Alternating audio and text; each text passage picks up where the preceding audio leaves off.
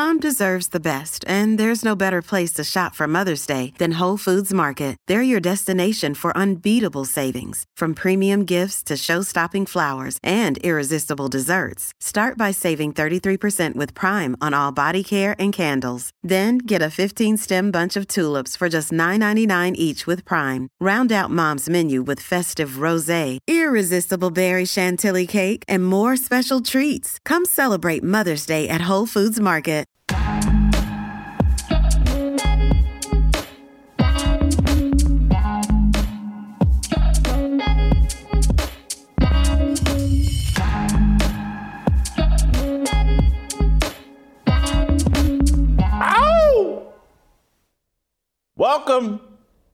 Welcome to Fearless with Jason Whitlock. I am Jason Whitlock. Happy hump day, happy Wednesday, happy day before Thursday. Uncle Jimmy asked me to pass along that he's doing well. I think he's going to visit us by Skype next week. He's doing well. He's on his road to recovery, and hopefully we'll hear from him next week via Skype. He was in a good mood today, cracking jokes. It's hard for him to laugh a little bit because, you know, the medical procedure and the stitches he's got. But Uncle Jimmy's doing well. Keep him in your thoughts and prayers. We appreciate it. But as always, I got a great show planned for us today, an awesome show. It is Wednesday, so you know what that means. That's Harmony Wednesday. And in the second half of the show, Pastor Anthony Walker, Pastor Bobby Harrington, both the members of Renew.org, they will be here, and we will talk about forgiveness, and we'll relate it to John Gruden. And, you know, how should we handle when people apologize, make mistakes, and should we be a more forgiving culture? It's my contention that we live in this cancel culture era, and we've removed forgiveness from the culture. And that's why we have a very secular culture, a very demonic culture. But anyway, we'll get into that with the pastors. I'll let the experts, Bobby and Anthony, delve into that. Today, we'll roll out to Ohio, and Leonidas Johnson will join me. We'll roll out to North Carolina and be joined by Shamika Michelle. Shamoke Show will be here, and they'll be here to talk about this fire, this blaze that I'm about to set right now. I'm fired up today. This might be my favorite fire starter.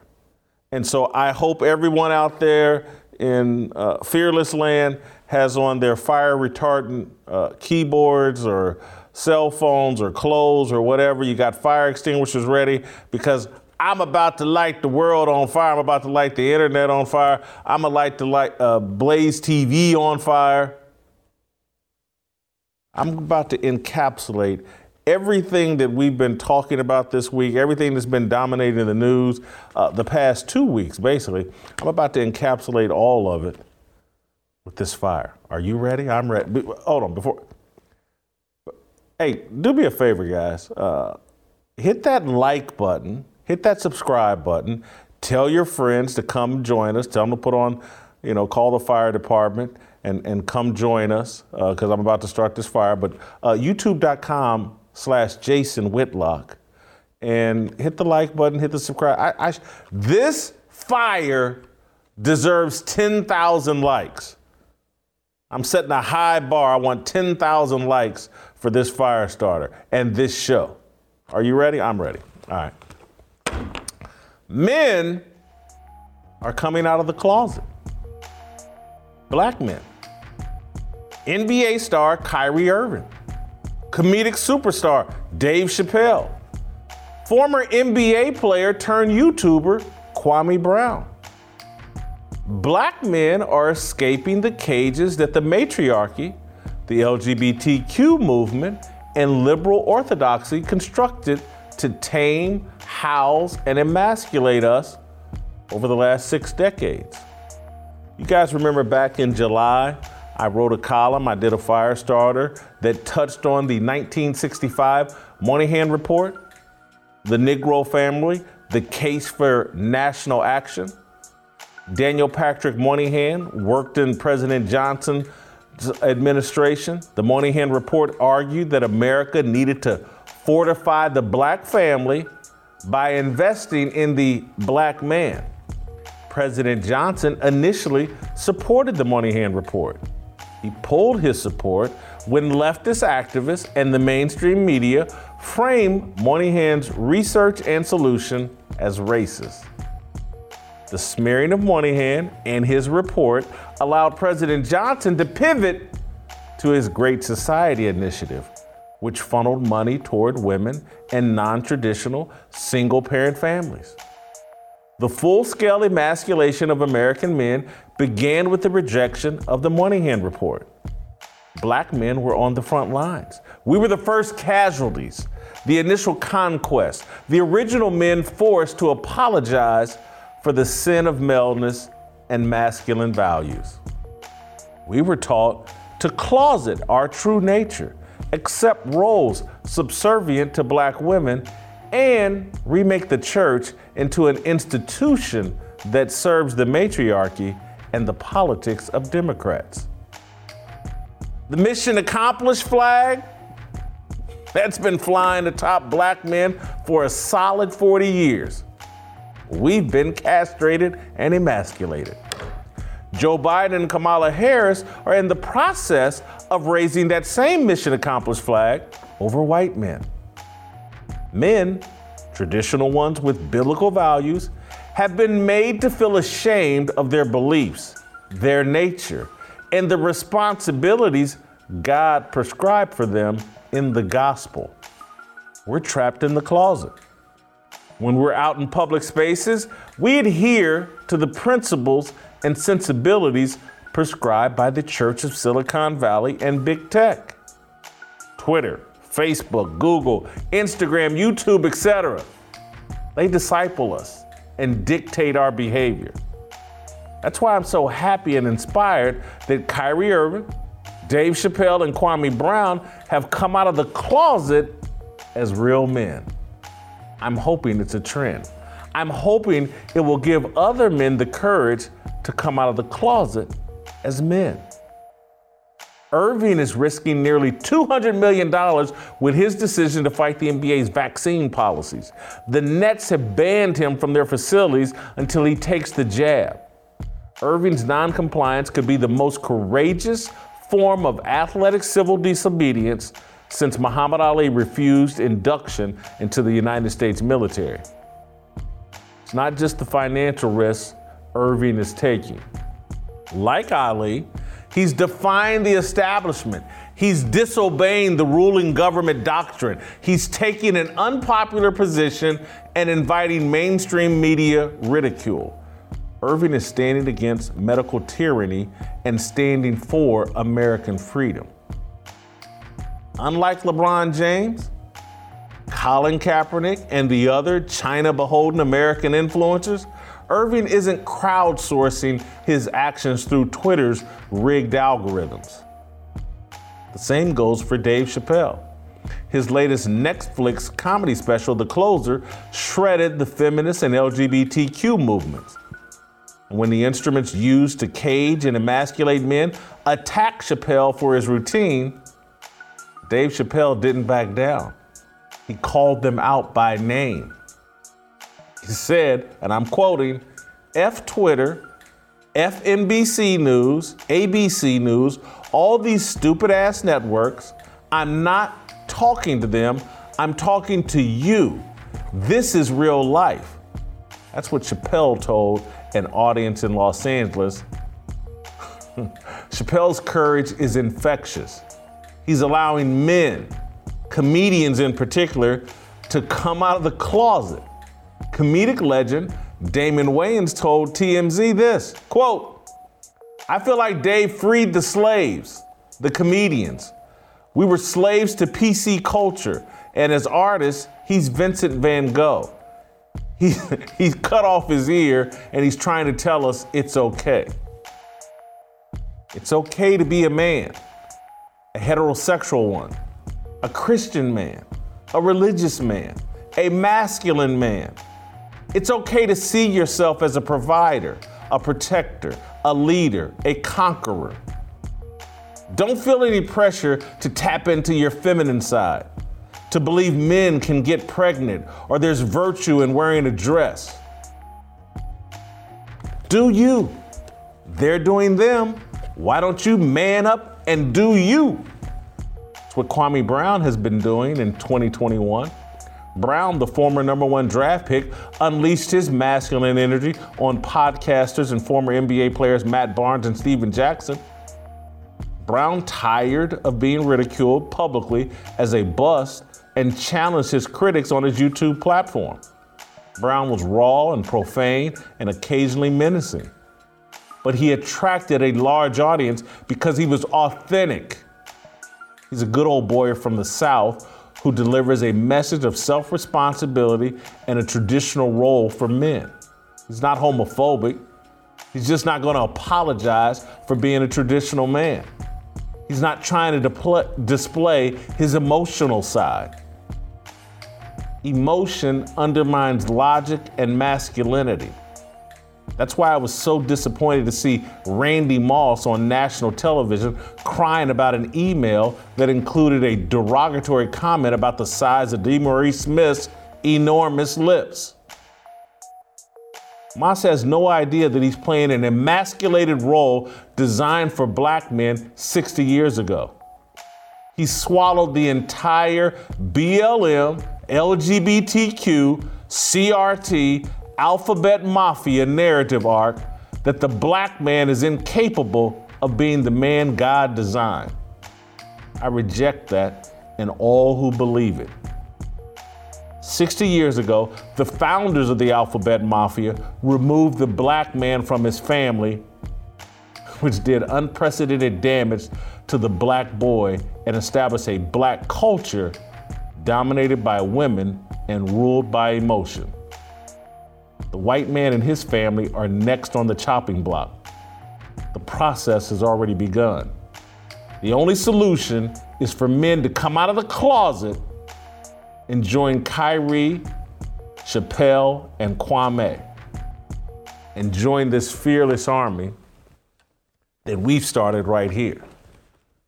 If you're not willing to come out of the closet and be a man, I really don't want you watching this show. I don't want your support. You ain't man enough for this. This ain't for little boys. This ain't for little feminized men that want to get on TV and cry because someone wrote an email that they didn't like. It sounds like I'm just trampling all over Randy Moss and I don't like Randy. I don't have a problem with Randy Moss. I really don't. But damn it, I'm not going to sit silent while somebody goes on TV and makes a fool out of men, and particularly black men. We ain't that soft. And those of you that are that soft, that some man writing an email to some other man talking about DeMaurice Smith's big lips, if that makes you cry, this party ain't for you. This show ain't for you. You ain't fearless. You trapped in a closet that I got no interest in coming in. So, and that pun, that double entendre was not intended. So anyway, if you caught it, that wasn't intentional. Anyway, we're going to roll out to Ohio and bring in Leonidas Johnson. Leonidas, I'm going to start here and ask you, are you inspired by Kyrie Irving and Dave Chappelle and Kwame Brown? It is inspiring because, you know, our culture, and we've talked about this so many times, our culture just in general celebrates weakness, Jason. Like, we have this whole idea that victimhood is a virtue. And if you come out and you have this public display of weakness, oh, I'm going to cry on TV because somebody said something mean 10 years ago. Or this guy came out with a comedy special and he said something mean about my identity group. So now I'm having trauma. I'm traumatized traumatized now. These things in our society are considered virtues, and everybody rallies around them and they lift these people up and they say, yeah, this is what we want. This is what we want as America. And it's just completely backwards. But you look back to the Bible definition of masculinity and manhood, and one of the words that repeat often is strong, strength. It's all about being strong both in body and in mind. So the opposite, where we've gone so far away from biblical principles, it's not even funny. But I am inspired by the fact that they are pushing back and that they are standing and they're being courageous and they're being strong in their beliefs. And I appreciate that 100%, even if I don't agree with all of the beliefs or all of the opinions that they have specifically. But I do appreciate that they're standing up and pushing back and, standing for what they believe to be true. Leonidas, I came to this realization just this week in talking about Randy Moss and what's going on with John Gruden. The realization that you and I and people that think like me, we're the ones being pushed into the closet and being forced to act in public spaces like we're ashamed of who we are and what we believe. We've been pushed into a silence, and I look across and see men everywhere that want to DM or text you privately, hey man, really like what you're doing, or I agree with you, but they're all afraid to express it publicly. And I'm like, well, damn, this whole thing has reversed the heterosexual man with any kind of biblical principles, values, core beliefs. He has to conceal who he is to survive in this current modern society. Have I missed something here? I really honestly feel like we're being pushed into the closet. Well, I mean, that derives from feminism. That derives from this idea that any expression of masculinity, any expression of strength, or the men taking the forefront role as a leader is somehow oppressive, as somehow some kind of form of patriarchal oppression. So they conflate the toxic aspects of masculinity, which would just be, I would say, violence for violence sake, or this sort of selfishness, or not protecting the vulnerable. These kind of things they conflate with the healthy forms of masculinity, which we so desperately need in our society. We need men to head up the family and to be personally responsible and to protect the vulnerable and to raise kids as godly men and to be there for their communities and to be there for society. And we need men to take those roles of courage and strength.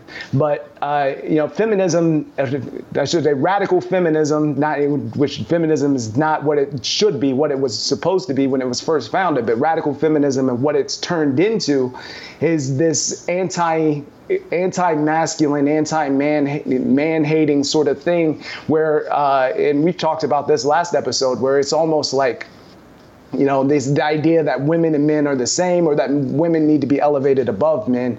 And it's very, so we see men being feminized and we're seeing masculine traits being demonized. So I think you're absolutely right. It's just this conflation of toxicity with what the healthy masculinity should be. Kyrie Irving, I analogized yesterday and again today to Muhammad Ali. And because I think what he's doing is very courageous. I think there's so much pressure on celebrities and athletes, professional athletes, to be at the forefront of everybody taking the vaccine and take the jab. And so it's similar to the pressure I felt like athletes or public figures were under during the Vietnam War and to go along with the draft. And there's great risk for what Kyrie's doing. He could lose hundreds of millions of dollars. Am I wrong for equating Kyrie potentially? I mean, because it's early and Muhammad Ali lost his ability to fight for 3 years. Kyrie's a day or two into his fight. But am I wrong for potentially analogizing Kyrie to Muhammad Ali? I think it's in the same ballpark. I think anybody that stands up against something that's unpopular, something they're taking an unpopular position and standing up against something that they feel to be oppressive and making that kind of sacrifice. I mean, he's clearly making a sacrifice. He's taking the hard road here, while everybody else in the NBA, I think 98% is vaccinated, something like that. So most of the rest of the NBA is taking the easy way out. They're taking the easy road, whereas Kyrie, he is standing up for something he believes, and he's taking the hits for it.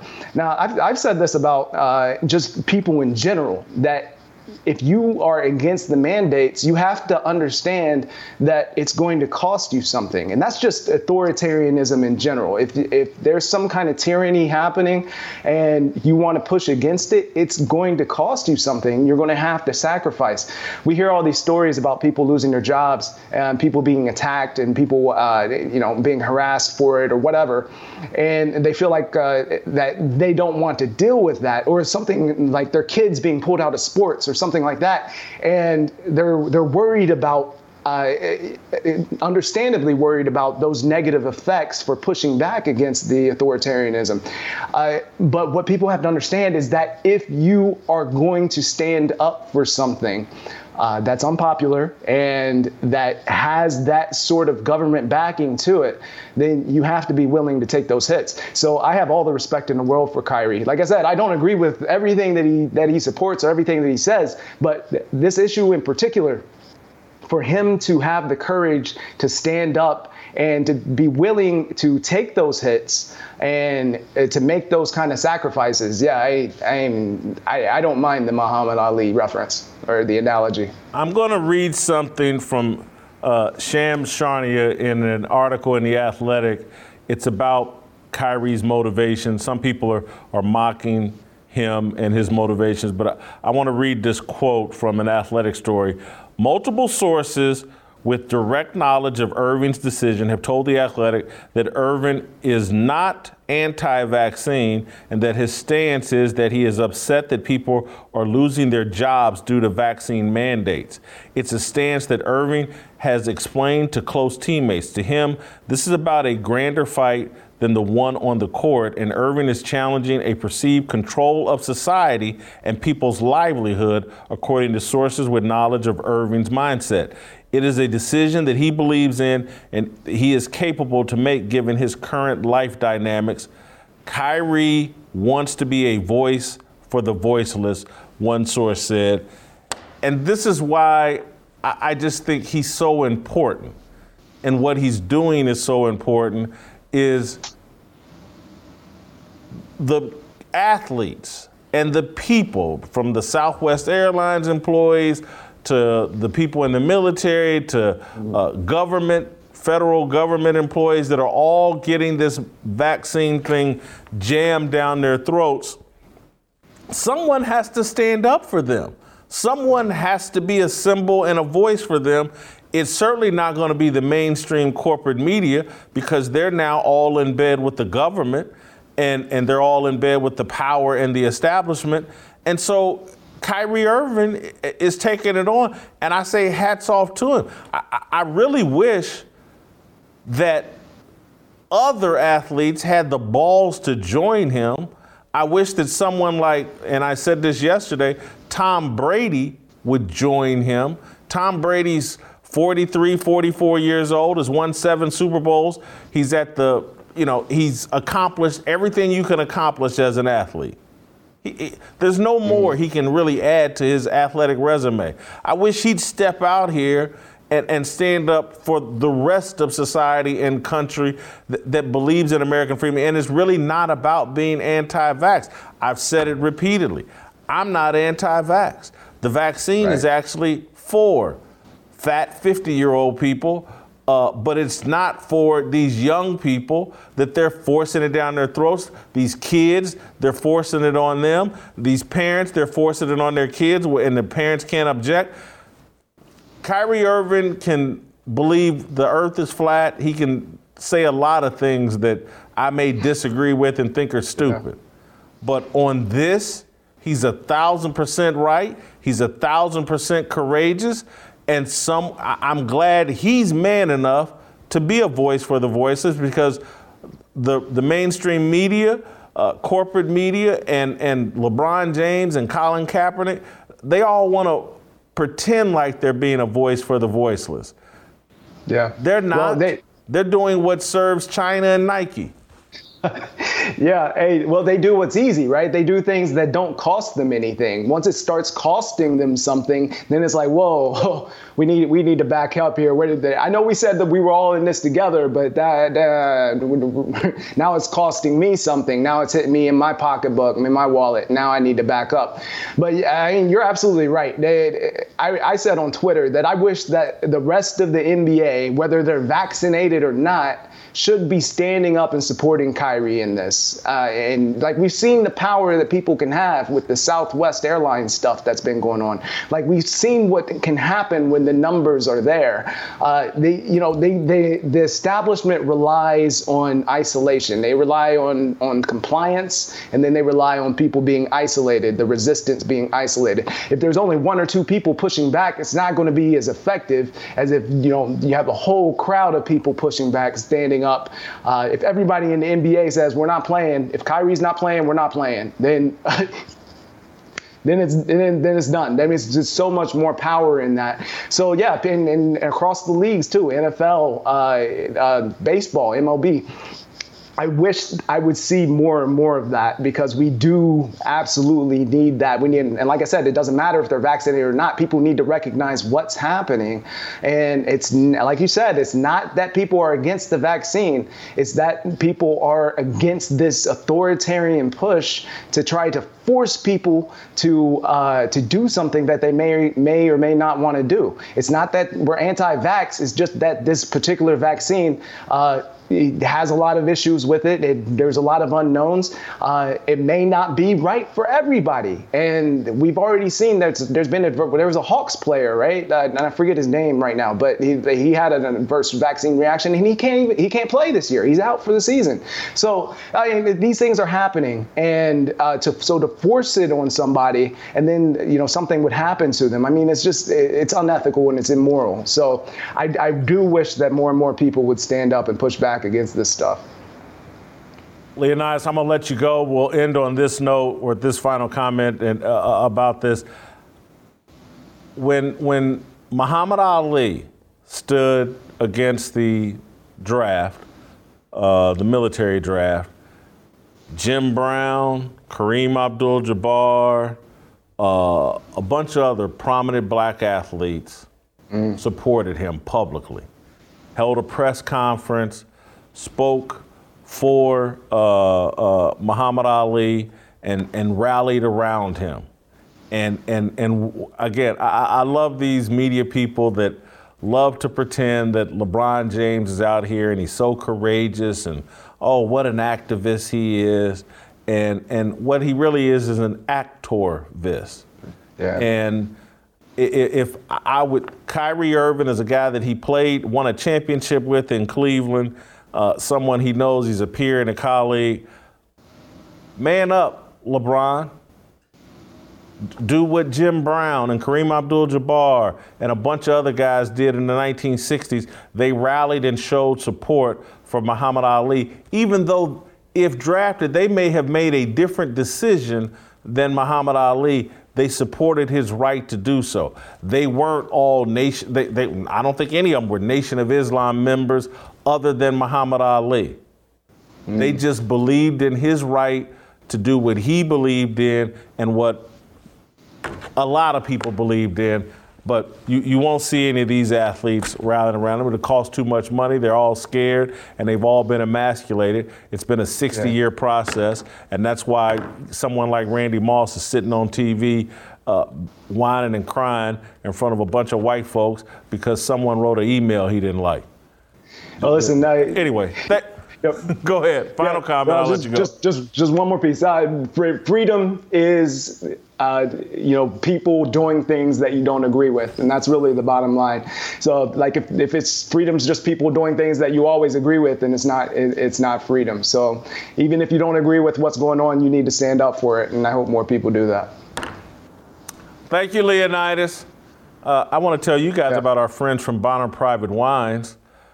They've traveled the world to bring us all the best possible wine. Their worldwide journey led them down to Argentina. There, that they found the best Malbec grapes grown at the highest altitudes. And unlike those other wine clubs, they don't just sell you overpriced bulk wines that are disguised with nice labels on them. Instead, what you receive are select options from their small batch wines that are made and crafted by real winemakers, people that have a great passion and love for the products that they create. And when you enjoy one of their wines responsibly, you will have an experience that is truly fascinating, and you'll come back for more. Visit BonnerPrivateWines.com/fearless, and you'll get 50% off the wine, and you'll be supporting me and this content that you enjoy. Just visit BonnerPrivateWines.com/fearless. Support the sponsors that support you and your worldview. BonnerPrivateWines.com/fearless.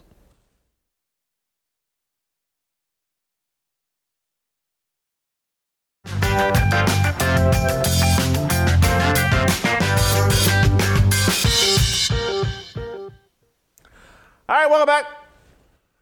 Time to get the Shamoke Show going. Shamika Michelle is going to try to keep this fire blazing. You know, we spent Monday and Tuesday talking about Randy Moss, John Gruden, and talking about everything from a male perspective. And so I thought, you know, we need to get a female voice in here and get her take, particularly on, you know, Randy Moss and just my spanking of Randy Moss, but also just real men potentially standing up and pushing back, and real men coming out of the closet and not being ashamed of who we are and what our values are. I wanted to know how all of that sounded to a woman, and so let's go out to Shamika Michelle. Shamoke Show. You've heard my monologue. You've read my column. What are your thoughts? Well, first, Jason, I want to say thank you. I have watched the show the last couple of days, and you have been blazing hot. And I want to, appreciate you, because I can say whatever. Women can say whatever. And of course, I'm going to give my opinion because that's who I am. But it takes a man to correct another man. So I just want to say thank you for standing up and being that leader that we need in the Black community across America, period. It's time for men to take a stand. So I want to say thank you for correcting Randy Moss in being a crybaby. I appreciate.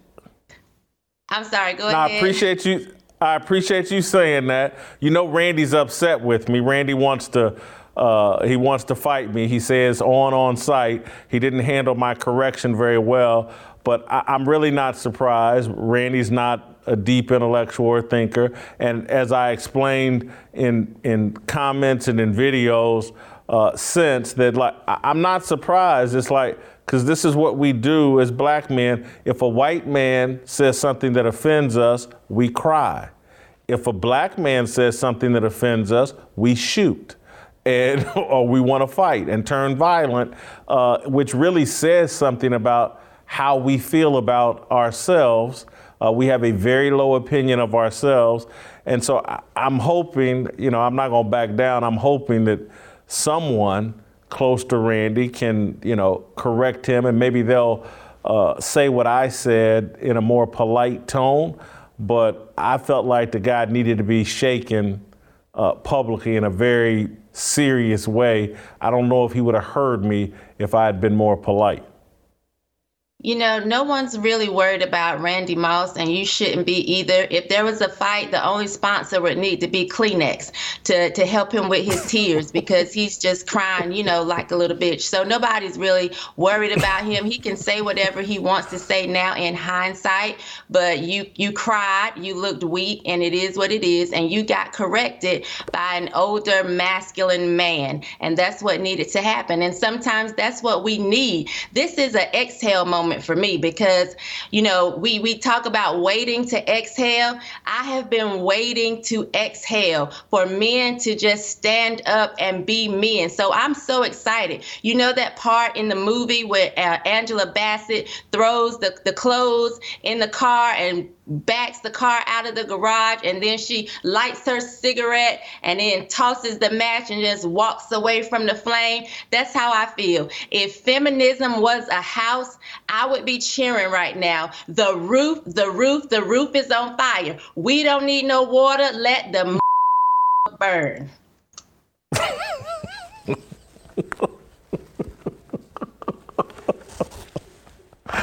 Oh, I don't know if I can top that, and I'm not going to try because the next segment after you is I'm bringing on my ministers that we bring on Wednesdays. But I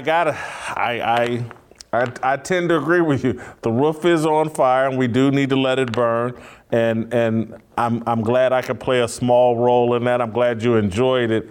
What's your take on? And I asked Leonidas this before we had you on. You know, I made the analogy, and I'm just wondering, does it connect with you when I say that heterosexual men have been pushed into the closet, that we are ashamed of our values and what we believe in, and now out in public spaces, we've created a culture and a society and a climate where we have to conceal who we are. We have to live a closeted life, not some other people. Your thoughts, is that analogy bad, wrong, accurate? It's accurate, and I would say R. Kelly may be locked up now, sad and brokenhearted, but we're about to celebrate straight men coming out the closet. Women are worried, those who like to be in charge. They're like, we've got to do something before this shit starts.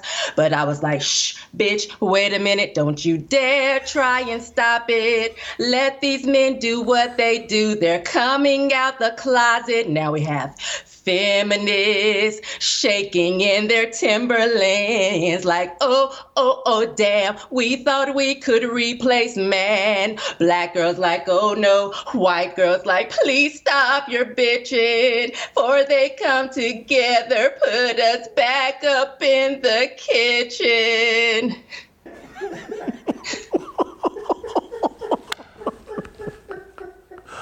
Uncle Jimmy's so jealous right now that he can't be here to enjoy this and to chime in on that. Wow. Shamoke Show, I didn't know you could sing. Well, you must have grew up in the choir. I did. In the church choir. I can tell. I can tell that. They didn't have cussing in your church choir though, did they? No, they didn't. Just hell. You know, hell is deep, hell is wide, hell ain't got no joy inside. I ain't going to hell, oh no. I don't know if you can top what you've just done in these 6 or 7 minutes, so I'm going to let you go. Thank you, Jason. Keep up the great work. Make men great again. Thank you, Shamika. That was awesome. Now I can bring in Pastor Bobby and Pastor Harrington. We can get some prayer up in here and get back on course after Shamika. That was hilarious. Shamika's pretty talented. Shamoke Show. She can sing as well. Maybe we can get her to Nashville. She'll be the next big country star. All right, go to youtube.com/Jason Whitlock. Hit that subscribe and like button. And when we come back, we'll get some harmony popping up in here. We all wanna go to heaven with freedom. It's my obligation, I hate discrimination, raising up your hands for freedom.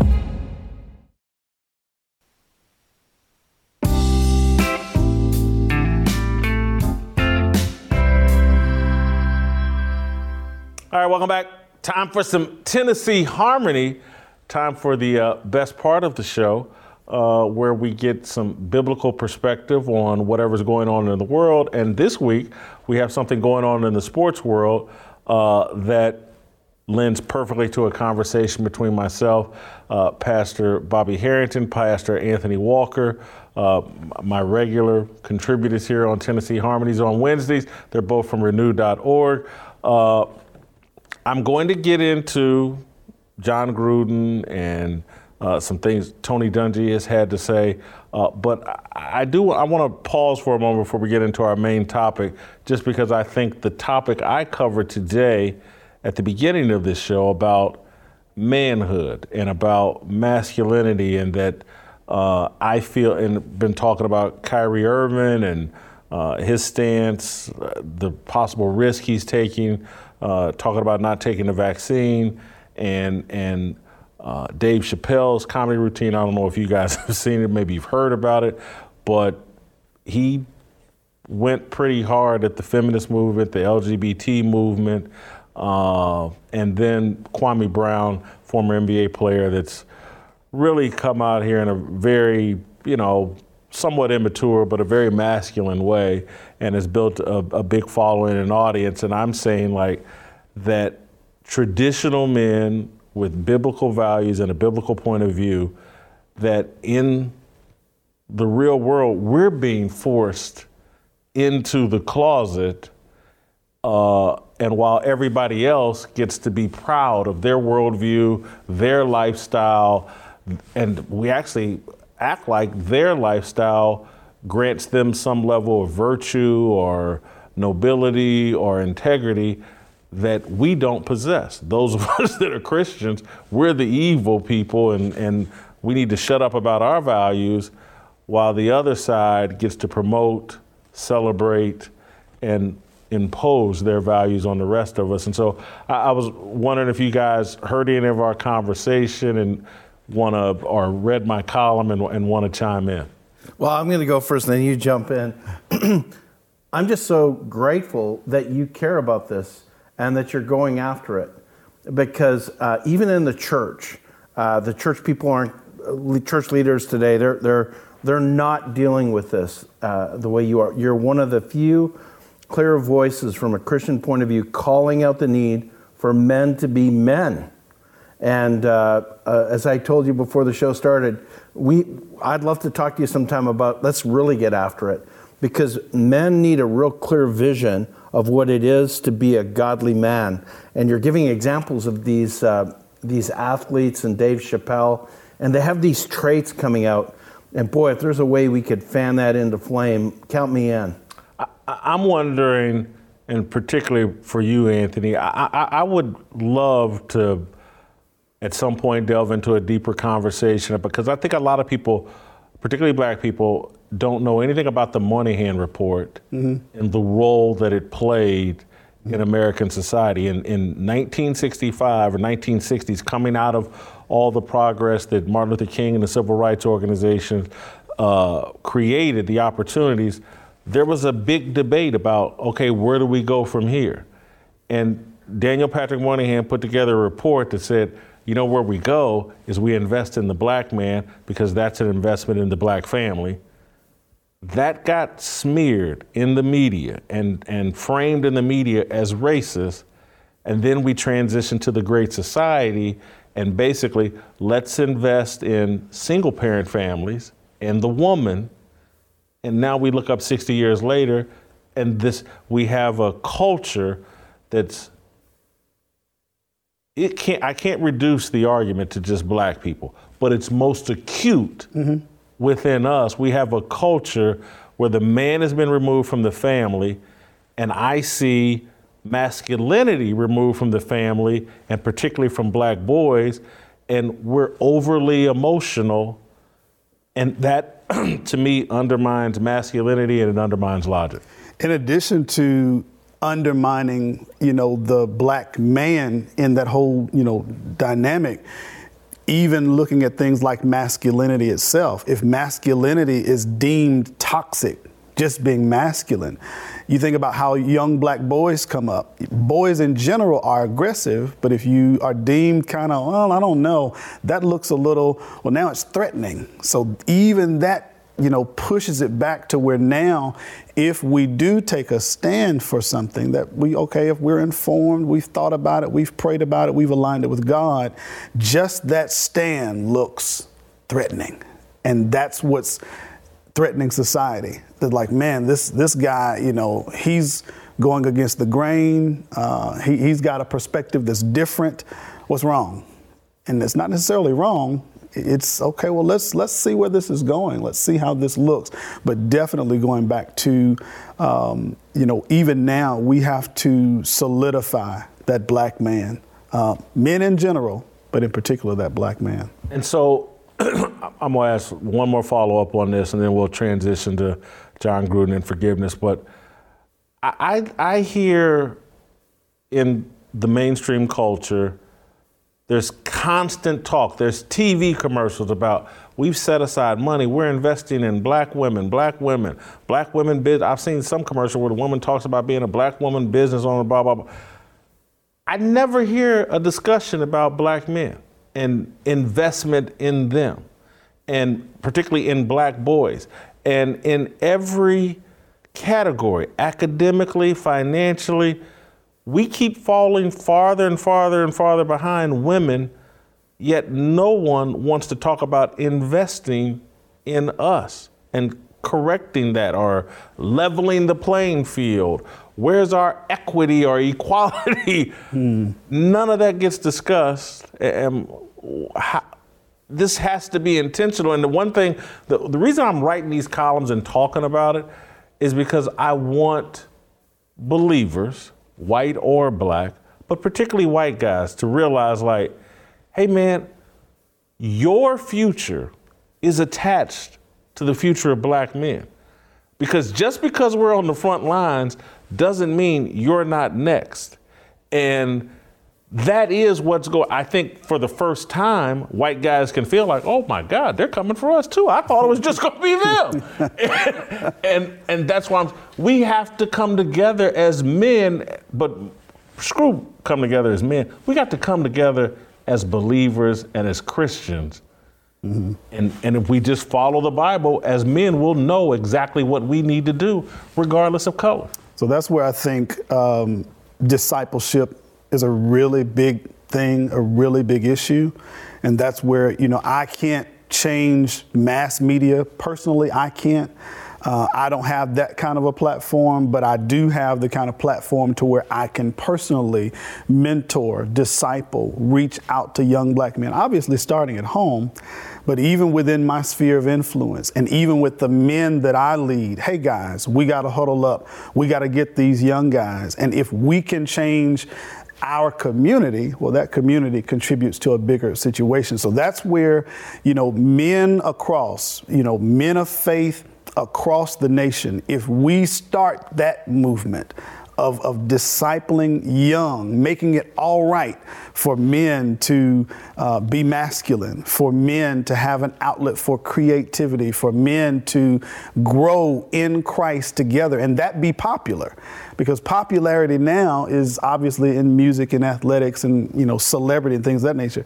But to make discipling others, to make that popular, make that right, and make godly living right, it'll change the time. You got nothing, Bobby? You talk a mile a minute, and now you got nothing to say. I can't get you off the phone. You blow up my text message. Now you're a deaf mute. He's saying amen, I guess. Because I totally want to jump into this thing and talk about this.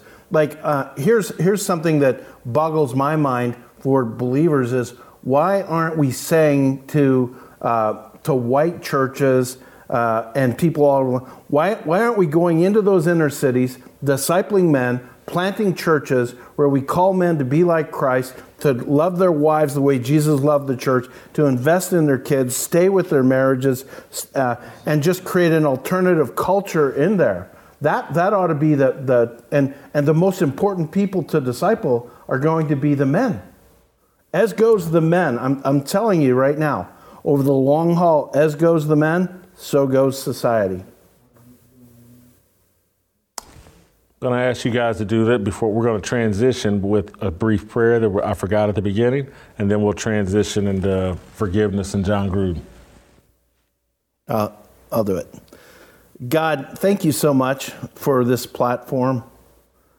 I just pray and ask God, use the things that are true, right, and good, and spread them as far as it would honor you to spread them. And we commit them to you now. In Jesus' name. Amen. So Jon Gruden wrote some emails over the course of about a 10-year period, and they weren't the most polite emails. Some of the emails could be construed as insulting to some of his targets. He certainly called Roger Goodell the F word, said that DeMaurice Smith, the head of the NFLPA, had lips the size of tires, criticized Joe Biden, Barack Obama, the whole nine. Well, when they first came out, it was just about DeMaurice Smith and Tony Dungy, a guy that I respect, consider a friend, one of the greatest coaches in NFL history, but more than that, one of the great leaders and representatives of a Christian mindset and a Christian lifestyle. He works on NBC, and he caused some controversy with his original comments after it was just about DeMaurice Smith. Let's hear what Tony Dungy says that caused a little bit of controversy. What Jon Gruden did in that email, definitely insensitive, definitely inappropriate, definitely immature. I thought he attacked the character of a man, but he apologized for it. He said it wasn't racially motivated. I have to believe him. And I think this was an incident that was 10 years ago. He apologized. I think we need to accept that apology and move on. So I interpreted that as forgiveness is what Tony basically is talking about. And we have created a society and a culture, cancel culture, that's about retribution and vengeance, and forgiveness. I don't even know if it's an option, really, or it depends on what side of the political aisle you serve on or perceive to serve on, whether you're offered any kind of forgiveness. Tony has since, just so this conversation's in context, yesterday he tweeted out on Sunday Night Football on NBC, I commented on an email sent by Jon Gruden. I did not defend it. I said inappropriate, immature attack on a man's character, wrong. I did not attribute it all to racism and said, given a single incident 10 years ago, we should accept his apology and move on. Now more emails have come, more inappropriate, immature, wrongful attacks on the character of people from all walks of life. I don't defend those either, and given the apparent pattern of behavior, the Raiders did the appropriate thing in terminating Jon Gruden. That being said, if Jon Gruden shows true, and true is capitalized, remorse, and more importantly, changes his mindset and actions, I would forgive him. As Christians, that's what the Bible commands us to do because that's what God does for us. I know that's not popular, but it's biblical. Leads me to my question is in terms of, have we created a society that has abandoned forgiveness and what I don't, other than taking Jon Gruden at his word, and he has expressed remorse. I reached out to Jon Gruden this week, and he, to me personally, expressed remorse. And so I don't know if I can sit around and judge his behaviors moving forward. I got my own life to live, everything else to. I believe in forgiveness because, again, all the sins that Jon Gruden here has been accused of, I know I've done all of them, every last one of them. And I thank God that I've been forgiven. Where have we gone wrong on this forgiveness thing in American culture? You know, I just want to say that, like you, I think I'm guilty of everything that I've heard that Jon did. So I just want to, we're all equal in that we fall short of living life the way God wants us to. Anthony and I were talking about this because I think Actually, I just want to give you a chance to jump in because there's some substantive issues that you feel like could, if we get too quickly to forgiveness, could be missed. So jump in. Yeah, so what he says, there's a passage that Jesus gives us in Matthew chapter 12, verse 34. Out of the abundance of the heart, the mouth speaks. So it's not necessarily the words. I think there was a lot of outrage over the words that Jon Gruden said. It's not the word. It was the heart from whence that word comes that brings forth concern. You know, the guys on the team, the teams that he's coached, guys in the organization, they know, you know, the vulgarity that he uses around them, etc. But he made a determinate type of insult, you know, and that's where it's okay. Now, where did that come from? And I think a lot of people, at least from those that I know that were offended not necessarily from the word itself, but from where that came from. Like, what is this how you felt? And so because of that, there's another passage that we often quote in Psalms where David says that I want to let the words of my mouth and the meditation of my heart be pleasing and acceptable to God. So in challenging, you know, Jon Gruden, I hear him when he says, I don't have a racist bone in my body. But the bone is not the issue. Racism is a heart issue. And so if these are some things that you have in your heart, we got to get that heart back aligned with God. I mean, and once the other emails came out, you know, they showed he's got some issues that are pointed to other things. So to challenge, I'll give one more reference. King David.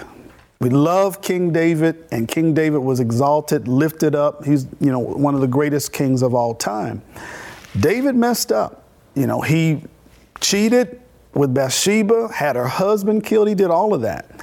His good friend and prophet Nathan comes to him and says, hey, man, you're the man. You did this. David goes, he writes the psalm, created me a clean heart, renew a right spirit in me. He felt that contrition. In 2 Samuel chapter 12, God tells him through Nathan, your sin has been removed. So you've been forgiven, but as a consequence of that, he said, the sword won't leave your family. He said, other people are going to take your wives, and the love child that you guys produced is going to die. David was forgiven, but he faced consequences for his sin. And so sometimes in this context, when we think about the terms forgiven, we often are looking at a blanket sweep of, hey, let's just like, you know, debt forgiveness. We just wipe it all away. It's good. I can forgive the sin. Now, you know, if the league determines or the organization determines, okay, you need to be terminated for this. All right, that's the consequence of it. But even as Coach Dungy points out, you have a heart of contrition. You get your heart right with God. You find remorse. You understand what issue that caused. Hey, forgiveness is at the door for you. So I have a bit of a problem with the whole thing. And I know I'm going to be out of sync with a lot of people on this, but I'm just trying to be really honest with myself. If you had read all my private emails over the last 10 years, there's probably things in there that I'd be super embarrassed if other people were reading. There has to be a place where people get some amount of grace for private conversations that were intended to be private conversations, where we're now just blowing it up everywhere because, you know, taken in the context of these emails, these things sound bad. But I got to be candid with you. I just feel like it's a normal sinner stuff. Like, I think we all, if we're honest, if somebody were following us around all day long, there's normal sinner stuff. And man, if that was all going to be made public from each of our lives, we just got to be careful about that. So I just want to say that about it, because we just don't want to come across as creating these standards and impressions that normal human beings don't live into them. And so I hear you, Bobby, and probably agree. The thing I want to ask Anthony about, or ask both of you about, because I think Anthony makes a great point. But the consequences, how harsh should the consequences be? And will those consequences be applied evenly? And so, again, is there a group of people who can say anything? Yeah. And face no consequences. Right. And so, and this ties into what I was talking about at the beginning of the show. And when I'm talking about, like, oh man, they put me in the closet. They can go on TV anywhere and say anything about me. Jason Whitlock is the worst human being on the planet. He's a heterosexual XYZ, blah, blah, blah. He's the ruiner of the planet and the earth, and everybody that thinks like him is a POS. And they say, you can, there's so much stuff. I'm looking at my Twitter page right now, that there's so much stuff that gets said about me and people with my values, and they don't have to couch it in nice, polite ways at all. And there's no consequences for them.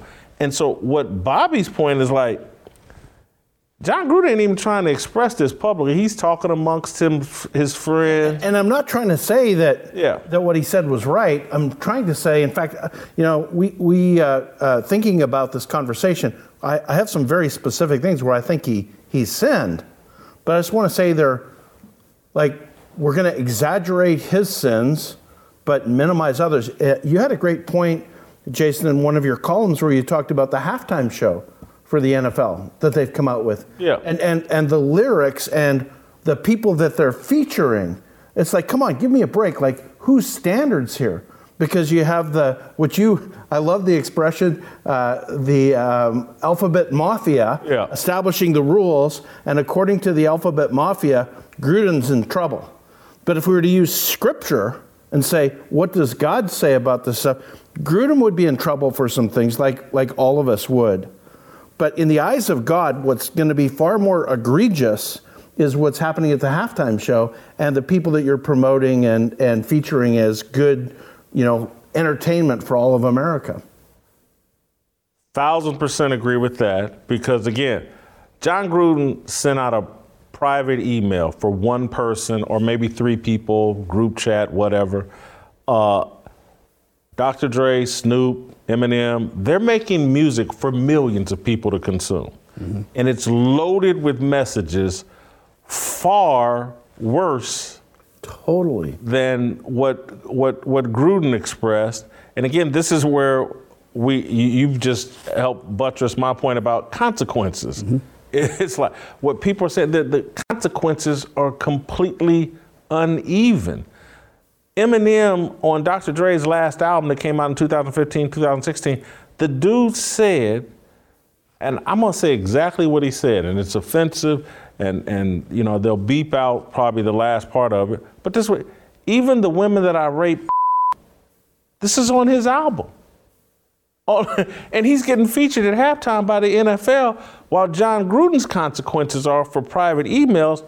You're out of the league, and you're a pariah, and I've seen people call him a scumbag and all this other stuff, but I've seen the same people, I can't wait for halftime, and my God, look at the NFL. They're doing the right thing by platforming lyrical pornography on the biggest stage America has to offer. More people will watch that Super Bowl halftime show than anything that gets watched all year. And it just shows that when we don't look to what God teaches in Scripture, and instead we invent the standards ourselves, they're going to be jacked up standards.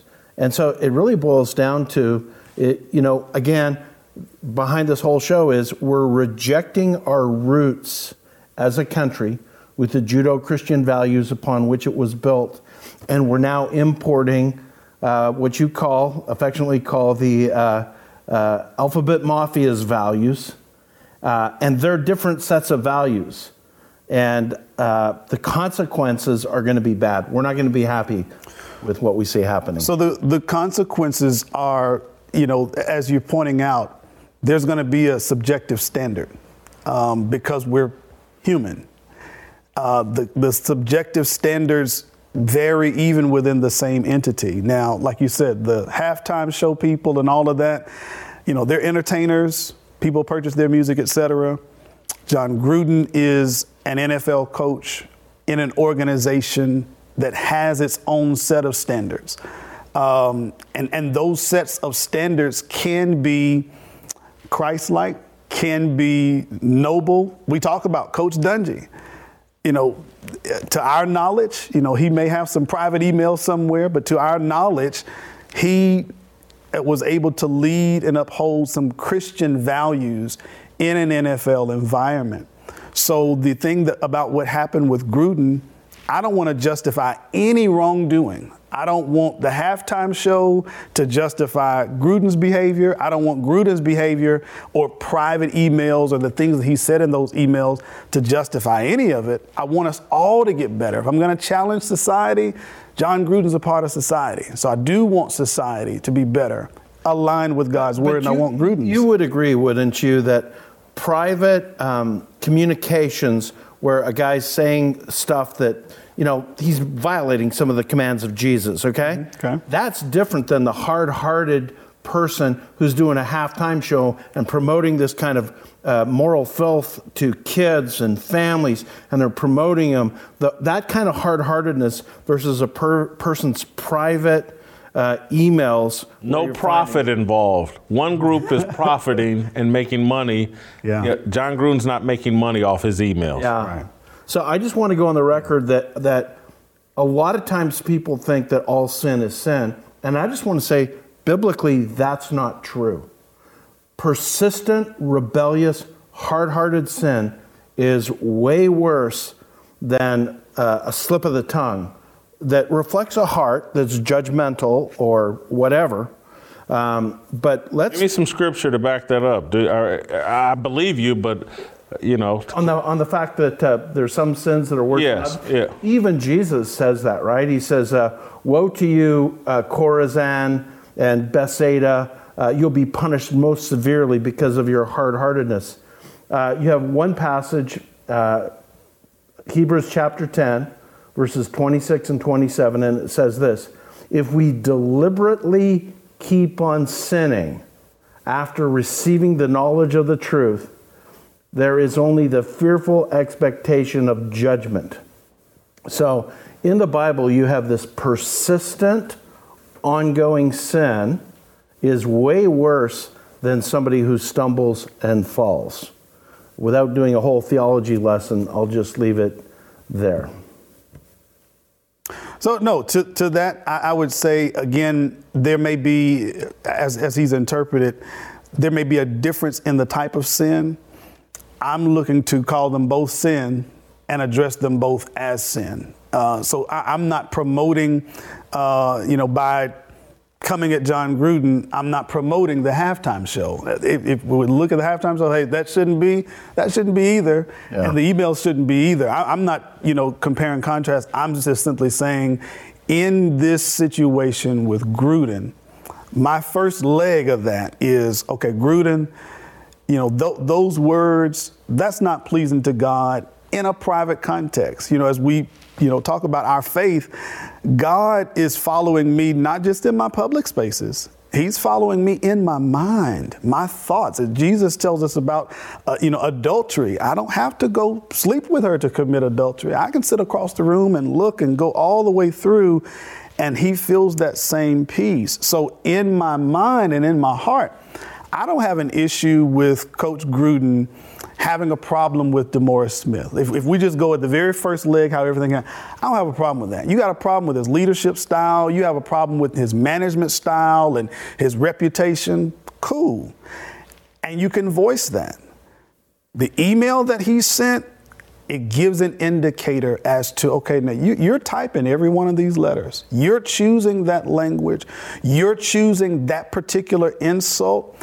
I could tell somebody, man, I don't like your style. I don't like you this. I don't like you that. I don't even have to insult you. And that's what Coach Dungy was saying. He's attacking the man's character. He's insulting his appearance.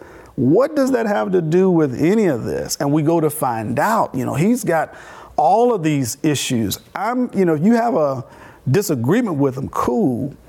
But that first leg, okay, Gruden, we got to deal with this heart issue. And I'm not even on the side of, hey, a person should be canceled. I've got a whole leg on cancel culture as well. Yeah.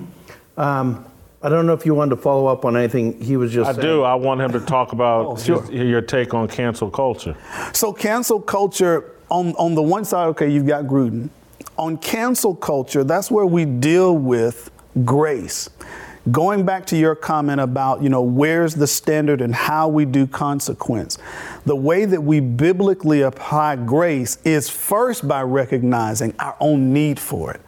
So when we come to somebody and say, man, should we forgive? Okay, well, first off, I look at my closet and I say, man, not only do I have skeletons, I may have a couple of bodies in there. Like, I need so much grace and forgiveness. So when I come to it, I don't want to set up a society to where when somebody messes up, hey, that's it. Because that's what cancel culture is. Cancel culture is not just you face a consequence for your actions. It's we don't want to hear anything from you ever again. Now, that's not biblical, okay? But even as we looked with David, what was the mercy in that? David, his family's going to have violence in it.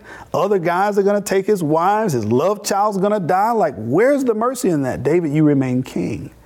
David, you've got, you still have influence. You still have my presence. So sometimes our consequence may have, you may not be in this position or because you didn't meet company standards X, Y, Z, but with contrition, with retribution, with a change of heart, hey, if somebody else wants to go out there and hire Jon Gruden, I don't think that this should be the end of his life. In the same way for any of us, if I was a thief, I'm probably going to have a hard time getting a job at a bank, okay, because of that particular mess up. But I shouldn't be canceled from getting any work anywhere ever. And that's where society, we don't want to let society become the judge of that. We've got to go back to God's word to see now, how does God respond? And the very first way that we know how God responds is when we look at how he dealt with us. And so one of the things I heard you say when you talk about consequence, how much grace do I need? Yes. And that's why I'm sitting here going, whoo, I need a lot of grace. Right. Jon Gruden, I'm willing to forgive and we got to move on. Now, if Jon Gruden was accused of murder, I'd be like, I don't really see a lot of grace here because that's not one of my sins. Mm-hmm. He was accused of rape, or if he had beat his wife, if he had, but as it comes to private conversations with friends, I'm gonna give a lot of grace because, my emails, texts, conversations with friends, I say a lot of things I don't really believe and aren't really a reflection of my heart. Now, again, is my heart perfect? No. But a lot of times I say there's a huge difference. And this is where I think, and I wonder if I've never been able to run this by a pastor. And so this is a philosophy I have, and I'm wondering if it's remotely biblically sound. Oh, no. I want to know if it's remotely biblical. But I tell people all the time, there's a huge difference between what a person thinks and what a person believes. Oh, absolutely. Okay. And so we think a lot of stuff. All right. But do we believe it? Okay. Big difference. Our thoughts lead to our beliefs, but they're not a true reflection of our beliefs. I've been trying to, because I came up with that year when Twitter first started. I was like, man, Twitter is just what people think. And I've told people, I was like, you want to know what I believe? Go read my columns. And I said, judge my columns, enjoy my tweets. This tweet thing is just a stream of consciousness. And I say a lot of silly things on here that may make it seem like, I'm the biggest idiot in the world. But if you actually judge what I'm doing on a day-to-day basis and how I approach my life, I'm not as stupid as I appear based on my Twitter stream. So I just, what people think and what they believe, big difference. We treat thoughts like beliefs, and I think it's a mistake. Bobby, dive in. I want to come back to that. Okay. Dive in. A couple of things. First of all, spiritual battles are battles of the mind. You see Jesus when Peter, he has told Peter, I'm going to go to Jerusalem and die. And Peter says, no, you're not. And Jesus says to Peter, get behind me, Satan. Now, what's going on? In Peter's mind, he's got ideas in his brain that aren't right, but they're in his brain. They're put there by Satan. Every one of us in our minds, we have a battle of the mind going on all day long. You have temptations. You have, look at that woman, or say that thing, or, draw a little attention to yourself here, or whatever. That's going on in your brain all the time. It's how do you mediate those things and make them obedient to who you want to be, and then that's what comes out, hopefully, in what you say and what you do. But everybody has temptations in their minds going on all the time that if we just indulge them, we're in big trouble. And so God's far more concerned about how you act on things than what goes on in your mind. Martin Luther had this expression. He said, you can't stop the birds from building a nest in your hair. But you can, he says, you can't stop the birds from flying around your hair, but you can keep them from building a nest in your hair where they take up root. Yeah, so that's where I won't argue with you on thoughts and beliefs. And as Bobby just pointed out, we have several thoughts. I read an article years ago that says we have about 10,000 thoughts a day. Scripturally, well, about 10,000. You think about it. I know. I thought I had like 10 million. But when you read Scripture, Paul lets us know in 2 Corinthians 10, capture every thought and bring them into subjection, into the obedience of Christ. So my issue would be, I don't have an issue with people, differentiating between thoughts and beliefs, and I do see the line of my thoughts leading to my beliefs. But if I'm expressing my thoughts, okay, now that now is, I no longer have this capture piece. Everything that I think I don't need to do. Everything that I think I don't need to say, because some things that I say, going back to what David says, let the words of my mouth and the meditation of my heart be pleasing and acceptable to God. So there's a lot of things that the filter of the Holy Spirit, you know what? I don't even need to go. No, I don't even need to say, because that thought, and that's what I find as an issue with what social media does with us expressing our thoughts. When I was a kid, let's say, for instance, I got upset with my grandmother. Man, I hate why would she say, you know what I get to do? I get to run outside in the field and scream and holler. I come back in the house and I eat dinner. Social media now, I can tweet, I can Facebook post, I can Snapchat. Man, I hate mine. And then I have 500 followers say, yeah, I hate man. Now I'm getting validation for a thought that I really don't. I love my why would I don't want to do. And that's where even those things. And that's why I say, with social media, we are typing every letter. So we're thinking about it all.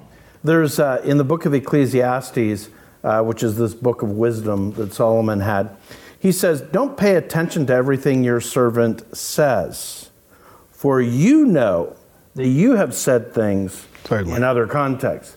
And it's kind of like the John Gruden thing to me. It's like, man, if we're going to do this, let's be fair and do it across the board. And I think we've realized that this is probably a standard that we all wouldn't want to be held to. Now, God will hold us to it because ultimately we're all accountable to God. But let's be fair in terms of how we play that out. Jason, I'd like to show a contrast, if we can move to that, between the cancel culture and what Jesus says. But you may have something before. I want to do that, but I want to ask this question first. Are we being fair to John Gruden? Are we being biblically sound because we're holding him to a standard of Christianity and belief that does John Gruden subscribe to that? Mm-hmm. That's a really fair question. Are we being fair because we're, Are we being fair to John Gruden? Maybe he does believe in God. I don't know. Well, it's at the debate in our culture right now. It's like, whose standards are we going to follow? But as Christians, should we assume and apply our standards to John Gruden? Now look, if it was Tony Dungy, I'd be, hold on. Tony wears his faith on his sleeve. Let's apply these standards to him. Again, I'm going to ask, are we being fair to John Gruden? You know, the Bible makes it really clear, just so that everybody watching knows, that there are standards that you would hold Christians accountable to that you're not going to hold non-believers accountable to. In 1 Corinthians chapter 5, the Bible makes that clear. And, you know, by common American standards, John Gruden, in many ways, is your typical man. Now, when you apply the mindset of woke culture, he's in trouble. When you apply the teachings of Jesus, he's going to be in trouble. The question is, whose standards do you want to follow at the end of the day? Yeah, no, I feel like it, as Bobby's just pointing out, there's a different standard for those of us that believe in Christ, that aspire to live a Christian lifestyle. I'm holding John Gruden to a standard of humanity. Like this kind of language, and this is for everybody. I don't want to make anybody feel, man, I've thought that before. I've said that before. If we know we're not living our best, we need to ascribe for better. And that's all if I'm going to challenge society to be better, John Gruden's got to be a part of society. Bro, you got to do better. Now, I don't, you know, even when we talk, even on this segment of Tennessee Harmony, we may bring up an Urban Meyer, a Will Smith, a John Gruden, you know, and Bobby and I often say this, I don't have any personal animus towards John Gruden. I love him, hope that he gets his life right with God. You know, all these people. I have a bunch of male friends who are just like John Gruden. You know, I want them to be high school buddies, football playing buddies. Totally relate to that. I want him to be better. That's where I want him to be better. You know, I want him to be. I want him to, you know, look at his language, and I would say that with anybody in my sphere of influence. And so, before I won't get to your point, but as it relates to John Gruden and DeMaurice Smith, and he called him dumb Boris, said his lips were the size of Michelin tires, and segment of the black population offended by this.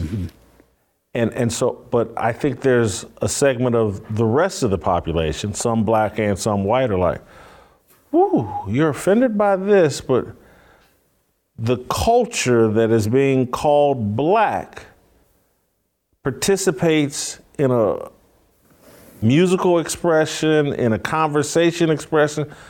You're calling yourselves the N-word constantly. You're lying to yourself and saying, oh, we've turned this into a term of endearment, blah, blah, blah. That group of people are upset with John Gruden, but there's a culture that's been defined as theirs that is far more raw, profane, derogatory than his emails. That's the other thing. We look like hypocrites. I'm just sorry. That's how do we reconcile that? Jesus comes across a woman who was caught in adultery. The people that caught her bring her to the city square. They've got their stones ready to stone her. He tells those people, to him that has no sin, cast the first stone. To an onlooker looking in, you think, okay, she's scot-free. They had to walk away because all of us have sinned. None of us can cast stones, etc. But he doesn't leave it at that. He tells her as well, now you go sin no more. Jesus challenges both sides of that crowd. To the men who are, salacious and I'm ready to crucify. No, guys, you've got some error. But he tells that woman as well, hey, you've got a problem too that we've got to get together. And the same merciful, gracious Jesus. Now, he didn't kill those guys. He didn't kill her. He allowed them the mercy, grace to walk away. He allows her the mercy, grace to walk away. So that's where I say again to the society, and as you speak to the segment, I don't want to justify any of it. So if we're going to say this segment of the black culture, is vulgar, wrong, etc., cool, but I'm not going to let that justify this, and I'm not going to let that justify both. I'm going to stand back and say, hey, you know what? We shouldn't be doing this. And we don't need to send emails like that either. Okay, so as a Christian, the other part of me, my belief, and correct me if I'm wrong, I'm trying to win the war with me. Cool. And I feel like, if I win the war with, if Jason Whitlock cleans up his language, like Tony Dungy has personally asked me, Jason, clean up your language. You wearing your faith on your sleeve, don't embarrass me. Clean up. And so I've been trying and making a great, MF is probably my favorite word. I grew up at my dad's bar in Indianapolis in the inner city. MF was a term of endearment. I've pretty much eliminated. 15, 20 years ago, I eliminated the N-word. But I'm trying to clean up me. And the job of cleaning up me is so hard. I don't have a lot of energy to clean up Jon Gruden or interest, because I don't think whatever he says in the email, I just don't think impacts me. And the cleanup, the Jason Whitlock cleanup project. Don't you think we're getting at this important delineation? We all are sinners who struggle and stumble. And there's a difference between the man who's trying to live right and he stumbles and falls, and that's every one of us. And we need God's mercy every day. There's a difference between that and the guy in the Old Testament languages sins with a high hand. I know what it says. I don't care what it says. I'm going to do what I'm going to do, and to heck with you guys. There's a difference. I used to be that guy. Yeah. And I'm glad I no longer. But Bobby, go to your cancel culture point. Let me just kind of share for your audience what's really happening in our culture. So there's a guy, Richard John Niehaus used to say he'd get up every morning and he'd read his Bible, and then he'd open the New York Times to see what the other side says. And I just want to point out that a lot of this stuff, even with Gruden, we can point to the New York Times. And the New York Times is the quintessential progressive promotion of ideas in our culture. They're promoting the 1619 Project, and they really are the hub of what you call the alphabet mafia. And they're creating standards, as they did with Jon Gruden. They're creating standards that they want all of American society to be based on. And this is a very important point, because their assumptions and their worldview, their rules are very different than the Judeo-Christian foundation which America was established in. So let's just talk about people getting into moral trouble. Okay, so let's agree with Anthony that both sides that we've talked about here, from the halftime show to Jon Gruden's personal emails, they're showing sin. And to all sin, we want to say that's not right in God's eyes. But let me give you 4 contrasts between what I'm calling woke Marxism, because wokeness is really cultural Marxism. So woke Marxism and the teachings of Jesus. All right? So in the first one, woke Marxism seeks power over others. You just got to know this, that it's power over others, whereas Jesus teaches forgiveness for others. He literally says, be merciful as your Father is merciful. Do not judge, and you will not be judged. Do not condemn, and you will not be condemned. Forgive, and you will be forgiven. Notice the difference in terms of attitudes. Here's the next contrast. Woke Marxism gives justice, but Jesus gives mercy. Jesus put it this way: give, and it will be given to you. A good measure, pressed down, shaken together, and running over, will be poured into your lap. For with the measure you use, it will be measured to you. Think about that. I want to be merciful to everybody because I'm going to be judged by the standards I used. And I think it's talking both in life. We tend to call people hypocrites who insist on one standard for other people and a different standard for themselves. But also, there's a spiritual component here. How about James 2? Speak and act as those who are going to be judged by the law that gives freedom, because judgment without mercy will be shown to anyone who has not been merciful. Mercy triumphs over judgment. And then here's another one for you. Woke Marxism. In woke Marxism, you confront the slightest sign of mistreatment with judgment. Think about John Gruden. You know, the slightest sign of mistreatment, we're going to judge you, we're going to cancel you. You've violated the terms of life as we understand them. Whereas Jesus said to confront the slightest sign of mistreatment with a forgiving attitude. In our culture today, we're not doing a great job of leading with forgiveness and mercy. Jesus puts it this way through Paul in Colossians 3. Bear with each other and forgive one another. If any of you has a grievance against someone, forgive as the Lord forgave you. And I'll just say this. One area where I would disagree with Tony Dungy, and he may have been talking about in a public context, I think we start with the posture of forgiveness. We acknowledge that people do wrong, but we have an attitude of mercy and forgiveness because with God, that's where we want to live, that God would be forgiving and merciful to us.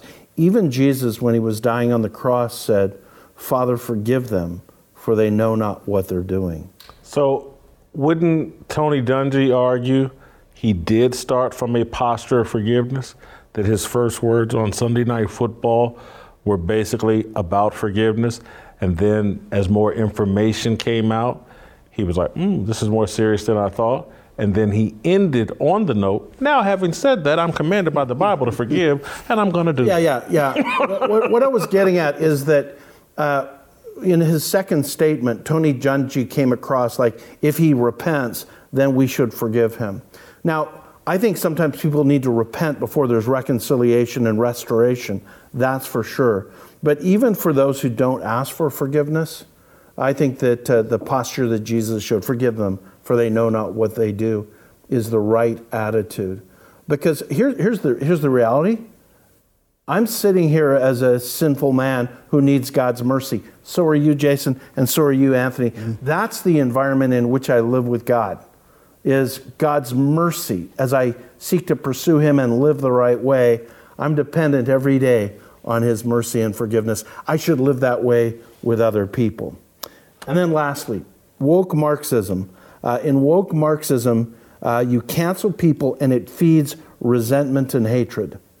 Whereas Jesus says, forgive people or fear God. Listen to this from Matthew 6. If you forgive other people when they sin against you, your heavenly Father will also forgive you. But if you do not forgive others their sins, your Father will not forgive your sins. Let me just sum it up this way. I think woke Marxism, our woke culture, is creating a world that nobody wants to live in. Because everybody who's going to live in that world is going to end up being canceled before long. Yeah, we're all going to need to be forgiven of something. Mm-hmm. That's for sure. I'm probably later today. I'm going to need forgiveness. Anthony, I got two pieces. Go ahead. Just two pieces. Yep. Micah 6 and verse 8. There's a line in that a lot of people love to quote. He says, "Do justice, love mercy, and walk humbly." And that's a great line. That's I think the struggle in dealing with those who have sinned, small, large, or whatnot, is, yes, there's a side that, just as God, executes judgment on all of us, he executes mercy on all of us. It's how do we are challenged to wrestle with that. And then secondly, as I shared with you the other day, forgiveness should come from the position that we see our need of grace and mercy for ourselves. So for me, even though even in this segment, I may seem very hard on John, I'm hard on him from what, I believe that Christ calls us to be, but I look to him and I'm saying, man, I hate that the way society is, that there's no, like you said, no forgiveness, no whatnot. But on the same time, man, I gotta, John, you gotta get this together. So when I look at myself, if I were in John's shoes and my mess up has been made public, okay, how do I want to be handled? That's how we handle him. Now, for me, have I been punished for things that I've done? Yeah, I have. But I'm thankful that God has extended his grace towards me. The last piece of that I would say is that forgiveness isn't a tool to justify sin or enable poor behavior, but it is also on the other side, withholding forgiveness is not a tool to manipulate. And I think that's what Bobby was referring to when he says, if you repent, then I'll decide about forgiving you. No, we need to have the approach of grace and the charge of repentance, just as Jesus did with that adulterous woman. He sent away the condemnation. You're not going to be stoned, but you need to repent. That's right. That's good.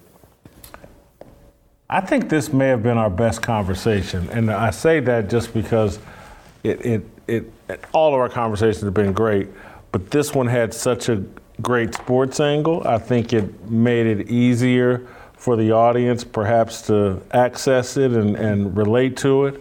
I've enjoyed it. You guys continue to just get better and better. One day you'll be the host of the show. Fearless with Anthony and Bobby is what they're going to call this. And I'll be sitting over there in that chair. I'll be your Uncle Jimmy's. But thank you guys. We can call it Fearless or Fearful, that we answer right for God. All right, well, let's roll some tomorrow, and we'll get out of here, and we'll see you tomorrow. Waiting for the countdown, coming off the breakdown, standing in line for freedom. Looking for a breakout, feeling like a standoff, nothing in life like freedom. Came in like a fighter, striking like a ladder, making all these moves for freedom. I want freedom. No negotiation, my sister, no relation. We all just wanna have freedom. Sitting on a corner, never been alone. I'll break my back for freedom. Blessed, we are living, get back. We are receiving, no deceiving. We all wanna be free. We want freedom. I wanna